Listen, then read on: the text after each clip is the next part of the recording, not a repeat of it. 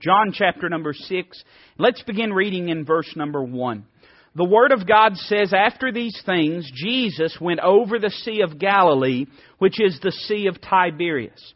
And a great multitude followed Him, because they saw His miracles, which He did on them that were diseased.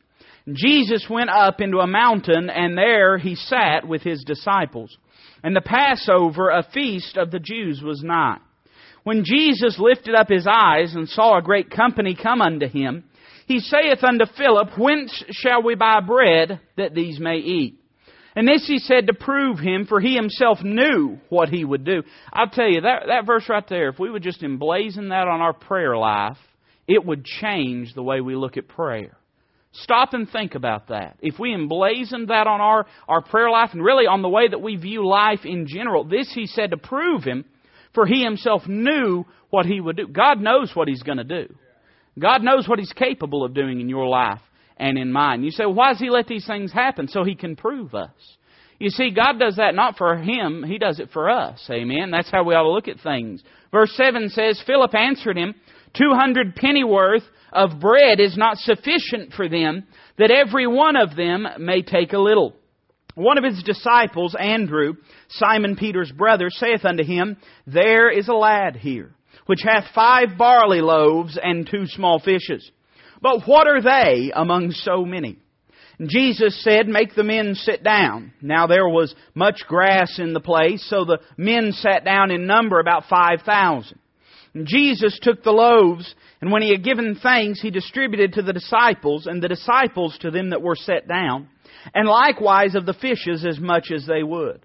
When they were filled, He said unto His disciples, Gather up the fragments that remain, that nothing be lost. Therefore they gathered them together, and filled 12 baskets with the fragments of the 5 barley loaves, which remained over and above unto them that had eaten. Let's pray together. Heavenly Father, I'd ask that You'd bless Your Word tonight abundantly. Speak to our hearts through it, Lord. You know where we're at, what we're dealing with in our lives.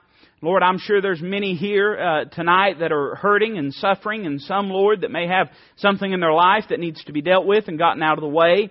Lord, some that need encouragement, and I'm sure some that need to be abased. But God, You know what the heart is. I'm thankful tonight, Lord, that I don't have to know what each and every person's heart is. I have trouble knowing my heart because of how desperately wicked and deceitful it is.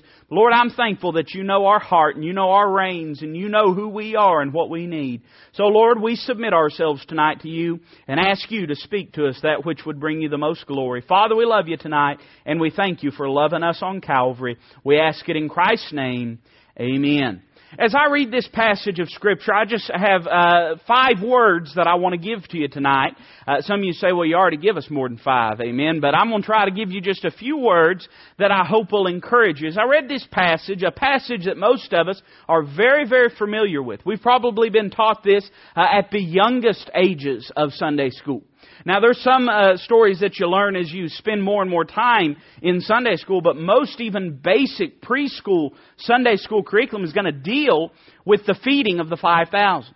And so this is not an unusual story to us. It's not unfamiliar. But I believe that sometimes as we read the Word of God, we miss a lot of the applications that can be made. Now I want us to notice first off in this passage, the legion of people that is spoken of. We're told in verse number 1 that Jesus went over the Sea of Galilee and a great multitude followed Him. Now notice what it says here, because they saw His miracles which He did on them that were diseased. Now I want to stop and ask you something. What was it that piqued their interest in the Savior? The Bible says the reason that they followed Him was because they saw these miracles. Now you say, well, they were following the Savior simply because He had done some great things. They thought that was impressive. They thought He was a great teacher, and they had a great interest in Him. I'd propose to you something a little bit different. Listen to what it says in Matthew 14:14. Now this is Matthew's parallel account of this. The Bible says, And Jesus went forth and saw a great multitude and was moved with compassion toward them. Now listen to this next phrase. It says, And He healed their sick. You see, the reason that this multitude had followed Him is because they were sick. They had a need in their life. It may have been them. It may have been their loved one. It may have been their neighbor. It may have been their friend. It may have been someone that went to the same synagogue as them. But somewhere along the line, they knew there was a need in their life that only Jesus could meet. They had a sickness that needed to be healed. Could I say to you tonight, and I hope that I paint this picture right as I preach, could I say we live in a sick world? Isn't that true? It's a sickness. You know, there's a lot of sicknesses in this world, and it just seems like every single day there's someone going to the hospital, going to the doctor, and you go to this doctor, and this doctor sends you to that doctor, and that doctor says, well, I don't know why he sent you to me. You need to go to this doctor. And that doctor says, well, I don't have the right chart. Let me call 2 doctors before. And then when they finally get everything together and they've charged you a fortune, they look at you and say, we don't know what's wrong with you. Amen? And that seems to be the condition that we face.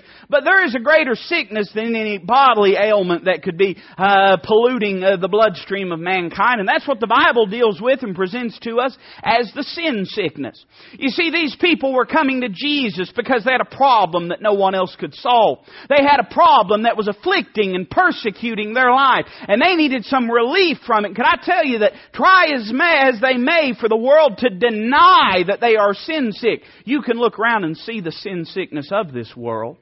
I was just reading yesterday that Italy has passed a new law with the backing of the Vatican, that child molestation no longer has to be reported. Does that not shock you now? It may not surprise you, but it ought to shock you. That ought to turn your stomach. You say, well, preacher, that's just one instance. No, all over the world, this kind of perversion and sickness is taking place. And I've said now for a couple years, I've said it before then, but you didn't hear it because I wasn't here before 3 years ago. But I've said for a while now that the main goal behind trying to redefine marriage is not to give a new definition to marriage, but it's to obliterate any definition of marriage. You see, if they make any type of consensual love to be acceptable and sanctioned by the state, then they can make any kind of non-consensual love to be sanctioned by the state. You know what I'm saying? They're trying to obliterate the definition of marriage and of love in this society so that we have no idea what God expects of the marriage relationship. And you mark my word, and I'll say it again, I've said it several times, we are not far to seeing pedophilia being legalized and being romanticized in this country. You say, preacher, I'll never believe it. Society has never gotten that bad. Well, ask the old Roman Empire. The old Roman Empire was absolutely eat up with pedophilia. It was a common way of life in ancient Greece and in ancient Rome. Don't think we can't get there again, friend. We're headed in that direction. We have a sin-sick world. You can look at it in the sexual perversion of society. You can look at it in the religious perversion of society. Now, everybody just believes there's many ways to heaven. Now, even a child knows that you can't take roads going different directions and wind up at the same place. Isn't that right? I mean, even a child understands that. It doesn't take a lot of brains to recognize, friend, that if Islam says that Jesus is just a prophet and not the Son of God, and if Christianity says that He is the very Son of God incarnate, it don't take a rocket surgeon, amen, to try to figure out that something's wrong there. That one's right and that one's wrong. And I could go on. I'm not going to give enough time to it because it grieves my spirit sometimes to examine this world and the shape that it's in. But I think it's evident that this world has a sickness, a sin sickness with it.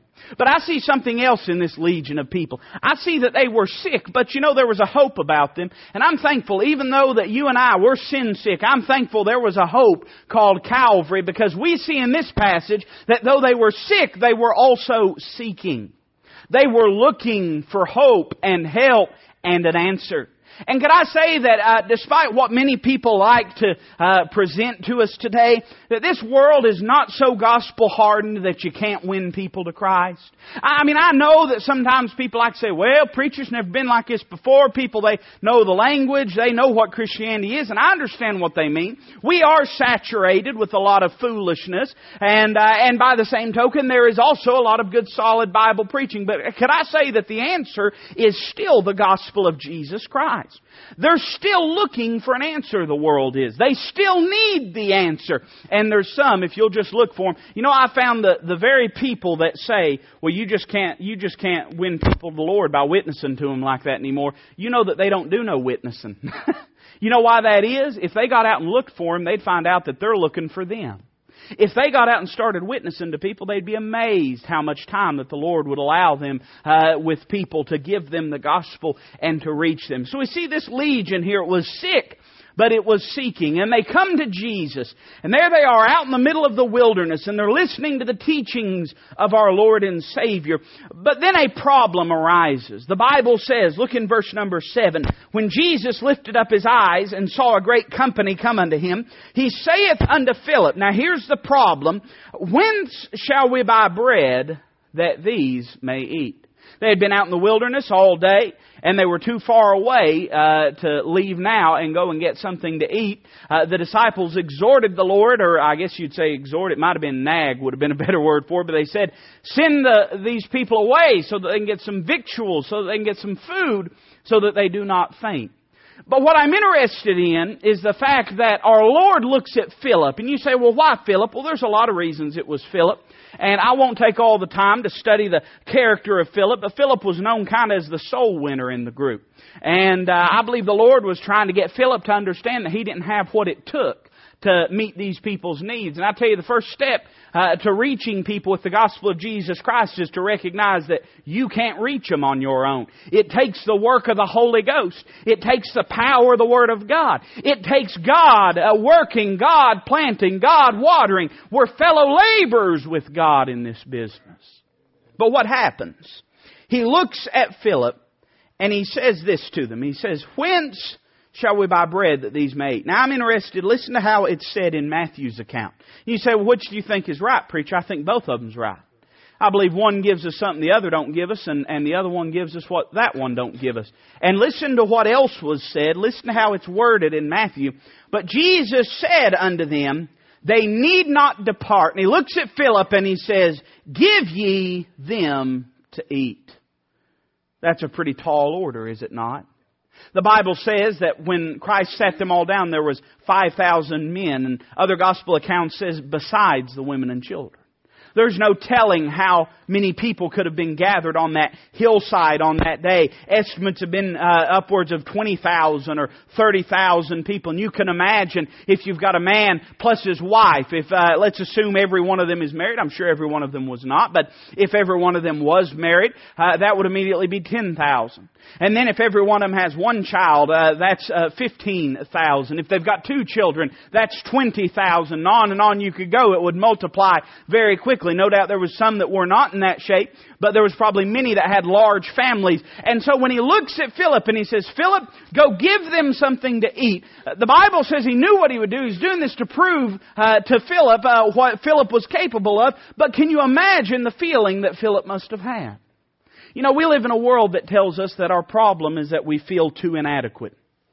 The pop psychology of the day, and it's in the public school system and in academia, the college level, psychiatry always tells young people, your problem is you don't have enough self-esteem. And your problem is that you feel too inadequate, and that's why you're not functioning correctly. The problem with that is that it's just not biblical. You know, the Bible says in the book of Ephesians that no man ever yet hated his own flesh.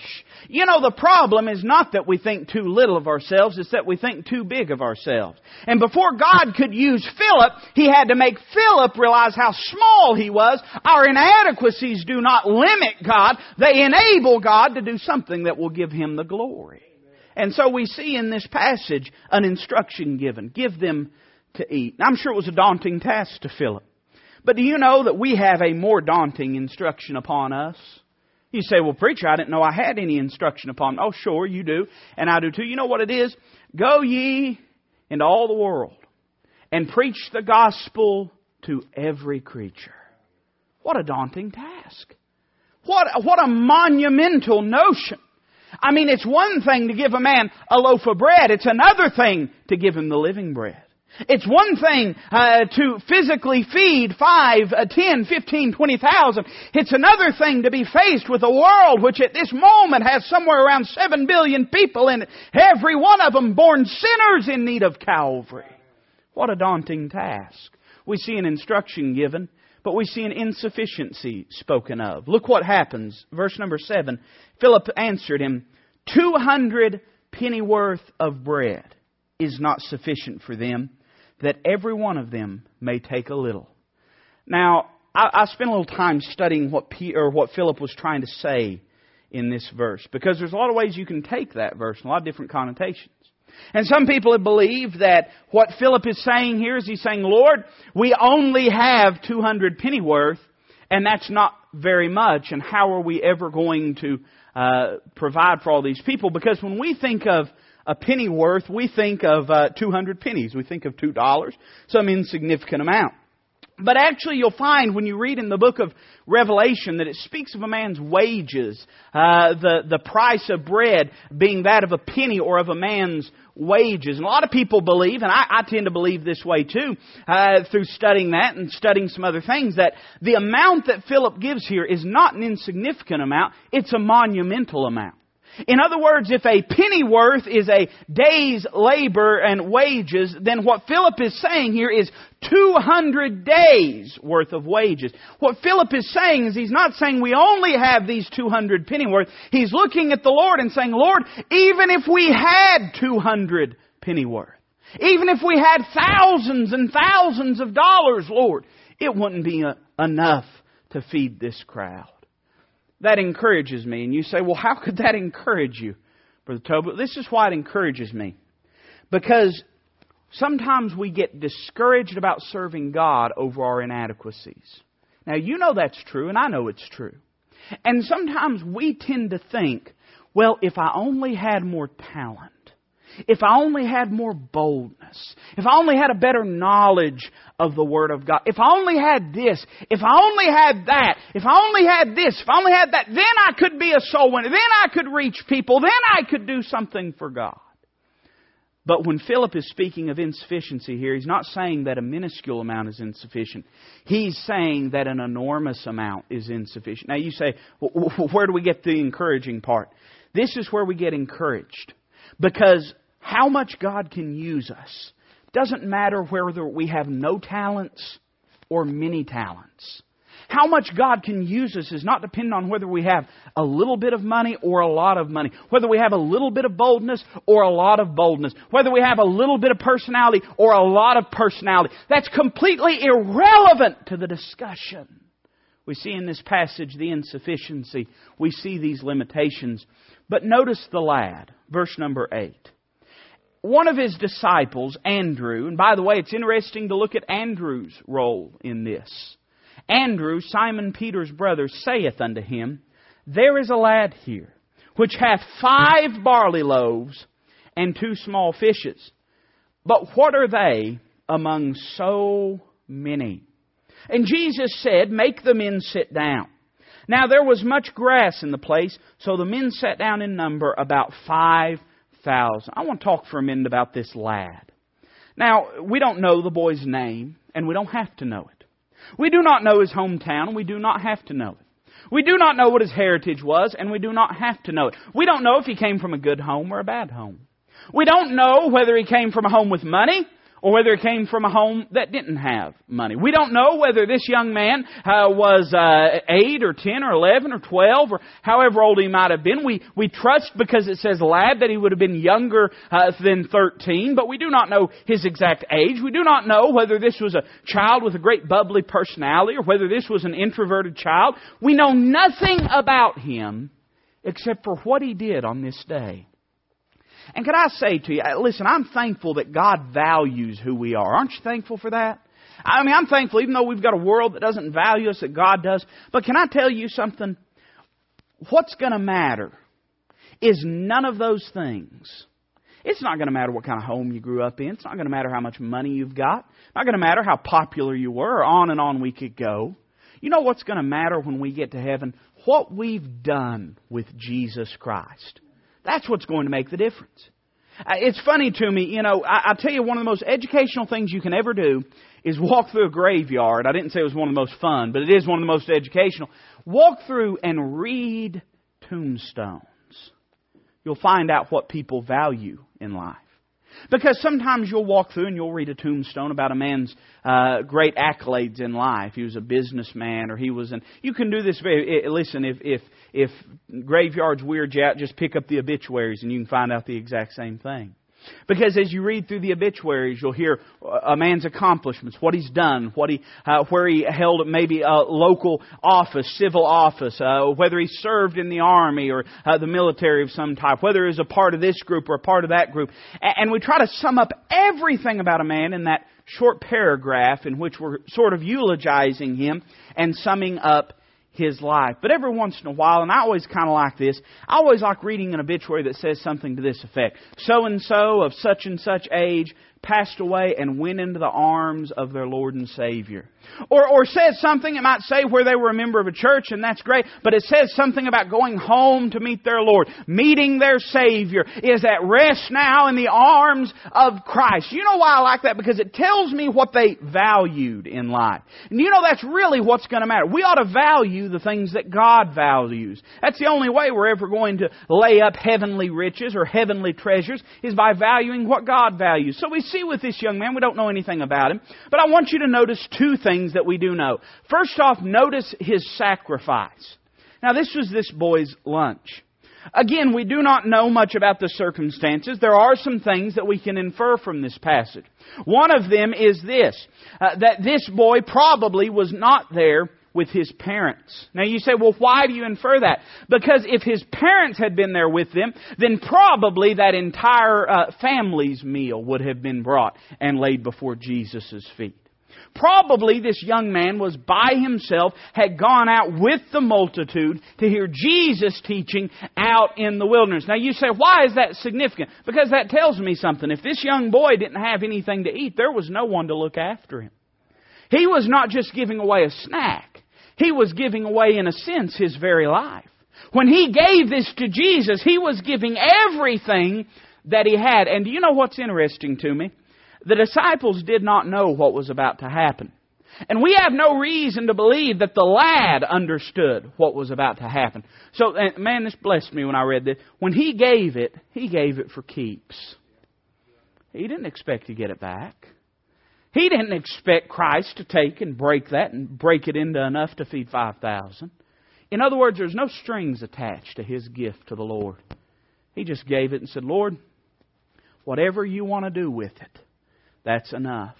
You say, why would that little boy bring that gift? Well, there's a lot of different reasons I suppose we could believe. But I'll tell you what I choose to see in this passage, and I do believe it's scriptural. The meal that he brought was enough to feed one person. You say, who do you reckon he was feeding? I think he was physically feeding the person that had spiritually fed him. I think when he brought that meal to the Lord, he intended it for the Lord. That little boy never had any intention of that going so far. But he said, this is what I have, and I've been blessed with it from God, so let me try to give it back to the Lord to be a blessing to Him. That's how we ought to live our lives. It's a blessing when God uses us to touch other lives. And we're going to see in a moment how that happened. But let me just pause to say, isn't it wonderful, even if no one cared, even if no one applauded, even if no one saw it, even if there was no evident fruit on this walk and in this life, wouldn't it be enough to give everything to Jesus who gave everything to us? That's the way we ought to look at it. A lot of our discouragement comes from not looking at service that way. When we do something for the Lord, we have to understand, if we're doing it for the Lord, it means something. A lot of times people get discouraged because what they say they're doing for the Lord, they're really not doing for the Lord. They're doing it for others, they're doing it for themselves. And then when things don't turn out right, they get discouraged, they get frustrated, they get hurt. But if you're doing it for the Lord all along, then you're always going to be satisfied with the outcome. Do you know why that is? Because no matter how anyone else feels about it, the Lord sees it and appreciates it and rewards it. We see this young man sacrifice, but notice his surrender. Now you say, wait a minute, preacher, that's the same thing. I mean, just because you can come up with two S words that kind of sound similar, it don't mean you ought to preach. No, I want you to notice something. Look what it says. Read it again. Verse number 11. The Bible says, and Jesus took the loaves. Let's pause there. Jesus took the loaves. This young man did something that is highly significant. He took what he had, his livelihood, his very survival, and he let go of it and put it in the hands of the Savior. That's significant. You say, why is it significant? Because it symbolizes what you and I have to do every day. This young man probably, and I don't want to overemphasize him and not draw our focus on the Savior, but I believe that this young man, when he gave this away, there was every reason to believe that he wouldn't be able to make it back home as a result of it. So what was this young man doing? He was choosing to die. I'm reminded of the little widow woman that Elisha came across, and the cruse of oil and the meal. And every day there was oil to be drawn out of it. But when Elijah came to that woman and said, "First make me a little cake to eat." She said, "I just got enough. I mean, listen, all I've got is enough to feed my child. We're going to eat it and die. That's how desperate this is." He said, "Okay, that's fine, but first make me the little cake." You know that for her to obey, she had to choose to die. She had to make her mind up that she is satisfied dying to live in obedience. Let me tell you something. You won't live in obedience until you're ready to die spiritually for the cause of Christ. When this young man gave this meal into the hands of the Savior, he was handing his life to Him, and he was saying, "I choose to die so that you can live." The only way that Christ can live through us is as we die daily. That's what Paul said. Paul said, "I die daily."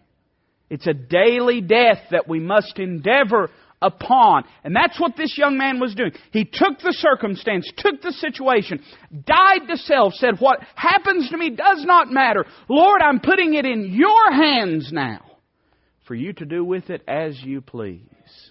We see his surrender. So we've seen the legion, the limitations, and the lad. But notice what happens with the loaves in verse number 11. First thing that happens is a blessing. And Jesus took the loaves, and when He had given thanks. And it's interesting, this is one of the few stories in the Gospels that spans all four Gospels. Very few details span all four Gospels. But do you know that this blessing is found in all four Gospels? That's significant. This is one of a handful of times that the Bible records for us Jesus giving thanks over something. Now, we have Him praying over and over and over again, but there's only, I believe, about 3 or 4 times when the Bible speaks of Jesus giving thanks over something. And that's significant because it tells me this: we ought to understand where these things have come from in our lives. You know, a lot of times the reason we have trouble giving our life to Christ and serving the Lord and witnessing and doing the things that God has asked of us is because we still believe our life belongs to us. What was the Savior saying? He looked towards His Heavenly Father. He didn't look towards the lad. It's interesting that it never records Him giving thanks to the lad. You say, well, maybe that's what it's saying here. No, because if you read in the other Gospel accounts, it says He blessed the bread.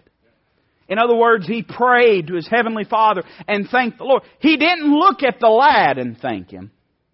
He looked towards heaven and thanked. You say, I ain't got no thanks for what I've done. Well, that's because it's the Lord that's done it through you. You say, well, nobody appreciates anything that I do. And you say, some of you are saying, nobody feels like that preacher. Oh, some people do. And I've felt like that before. And we all get to feel. And you say, I've never felt like that. Well, just wait a little while. You serve the Lord. You'll get to feeling that way at some point. And you say, well, preacher, how could anyone think that way? Well, when you think that way and when you feel that way, just remember this, that it's the Lord that's given you the ability to serve Him anyway. Even if nobody thanks you, you ought to look towards heaven and thank Him. We see the blessing, but we see the breaking. He took and He began to break it. Listen, time wouldn't permit me to talk about all the things I love to talk about with the breaking of this bread. But suffice it to say this: only in the broken bread could the 5,000 be fed. You ever feel like God's breaking you? And by the way, it wasn't one breaking, but it was a repetitive, a perpetual breaking. Just broken and broken and broken and broken. But every time it was broken, we see that there was a little more there. And every time that God breaks us in our life, we find there's a little more there. There's a little more there. You say, well, I'm not benefiting from it. No, but there's a hungry mouth somewhere. There's a hungry soul somewhere that's watching your trials and is saying to themselves, if they can trust God, I can trust God. If they can get through it, I can get... If God will help them, then God will help me. And you say, well, I don't ever see that. Isn't it interesting? This lad probably didn't get around to see everyone that got full that day. And probably not all those 5,000 people got to see that lad that day. He was blessing people he never would see. And those people were getting blessed by someone that they never even saw. Sometimes in our life, there's people that are getting help out of our life that we're not even aware of. We wonder why God's breaking us and breaking us and breaking us. Trial and discouragement and frustration and difficulty and sorrow and suffering. But it's only through the breaking that God can multiply us. Then we see the bestowing. Isn't it interesting what our Lord does? Our Lord does not go around, and I understand the logistical reason for this. Would have taken a long time, but I believe it's significant that our Lord says there in verse number 11 that He distributed to the disciples and the disciples to them that were set down, and likewise of the fishes as much as they would. This was a networking thing. I don't like that word networking because it seems cheap. But do you know that really Christianity is a networking thing? Now, not networking in the sense of trying to make friends here and there and everywhere, but what I mean is it is a network. The person that preached the gospel to me, under which I came to the understanding that I need to be saved, or however you'd like to describe it, that person was not the first person to ever be saved. See, someone distributed it to them. They distributed it to me.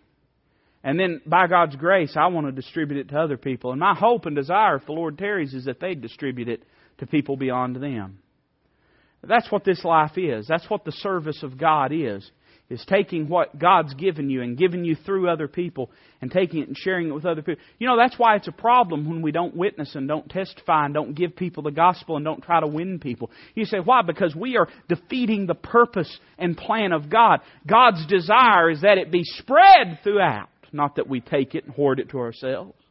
You could imagine what this world would do if they found out that there was a cure for cancer. You could imagine the selfishness and the anger that we would feel towards a person, or the selfishness we would see in them if we found out that there was some scientist somewhere that had discovered a cure and had never shared it. But friend, I'm here to tell you that the sickness that each and every man, woman, and child is born with in this world does a lot more destruction than cancer ever will. And there is a cure, and you and I have it. The question is, will we bestow it? And finally, and I kind of like this. The Lord allowed me to put this in my outline, but it kind of got me tickled. We see the legion of people. We see the limitations of the situation. We see the lad and his sacrifice. We see the loaves being broken. But what are the leftovers? What are the leftovers? Look what it says in verse number 12 and 13. It says, when they were filled, He said unto His disciples, gather up the fragments that remain, that nothing be lost. We see the saving of these leftovers. Now you say, preacher, what could that possibly mean in my life? Well, let me put it this way. If we see this loaf of bread, or these 5 loaves and these 2 fishes, as being symbolic of this young man's life, then it tells me this: there wasn't a single part of him that was broken, but what God honored and kept it. There wasn't a single sacrifice made, but what God saw it and honored it and kept it. And you know what it tells me too? Do you realize that our service for God does not end when we leave this world? You've heard people say sometimes, and I've heard this said before, about those that rest in the Lord. The book of Revelation speaks about those that rest in the Lord. And I've heard some preachers say at funerals, well, they've entered into their reward. But that's not what the Bible says. The Bible says they've entered into their rest. You say, well, why does it matter? Well, the reason it matters is because the Bible speaks of those that have died in the Lord and says that their works do follow them. What we do for Christ does not end the moment that we leave this world. Now, the things we can choose to do and do new, those things do end. But the effect and the result of what we've done for Christ continue on long after. I've told this story before, but I'll share it with you again. It's said of old Mr. Mueller, George Mueller, one of the greatest prayer warriors ever to live. In fact, his whole fame is really the fact that he was such a prayer warrior. Not that he was a phenomenal preacher or anything, but he owned orphanages in Bristol, England. And Mr. Mueller had been praying for some loved ones of his. One was a friend and one was a loved one. And he had been praying for them. And he had prayed for 35 years for these men. And Mr. Mueller died, and those people hadn't got saved. And at the funeral, it said that one of these men, the loved one, was one of the pallbearers for Mr. Mueller. And as they were carrying the casket to the grave, that man stopped and he said, "Stop, put the casket down." They all looked at him like, well, why? What's the matter? He said, "I've got to get saved." And he knelt down on that casket and asked Christ into his heart. A few months after that, the friend of Mr. Mueller's came to know the Lord. And you say, well, what in the world does that mean? What is that, preacher? That's the Lord gathering up fragments that they not be lost. That's the Lord making sure that those prayers were not in vain. That's the Lord making sure that those tears are not in vain. And you say, preacher, sometimes it just seems so futile and so vain and pointless serving God. Seems like no one sees and no one appreciates. And I'm here to tell you that God does not break you so He can waste you. He saves every single fragment. We see the saving, and then I'll end with this. We see the sending. I wonder where those baskets went. It never says. It says 12 baskets full.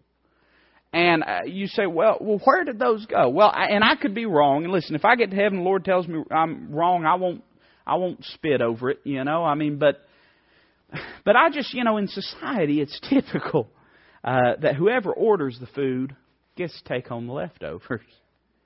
And I can just see those big fishermen, those disciples, those ones that God had changed and saved and called, walking down the road with this little boy, smiling ear to ear as he carried home 12 baskets of leftovers.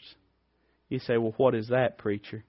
Well, I see this. I see that boy's investment paid monumental dividends.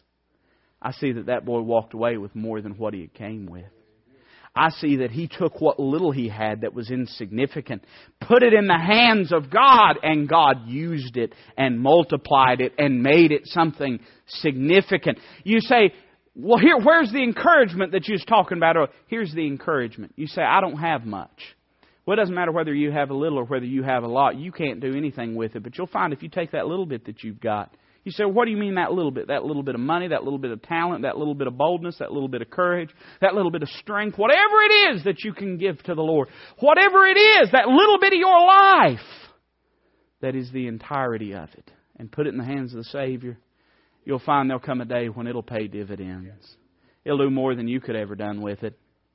You see, if you had all the riches, all the resources in the world, if you had 200 pennyworth, it wouldn't be enough to do the job. But even that 5 loaves and those 2 fishes is enough when you put it in the hands of God.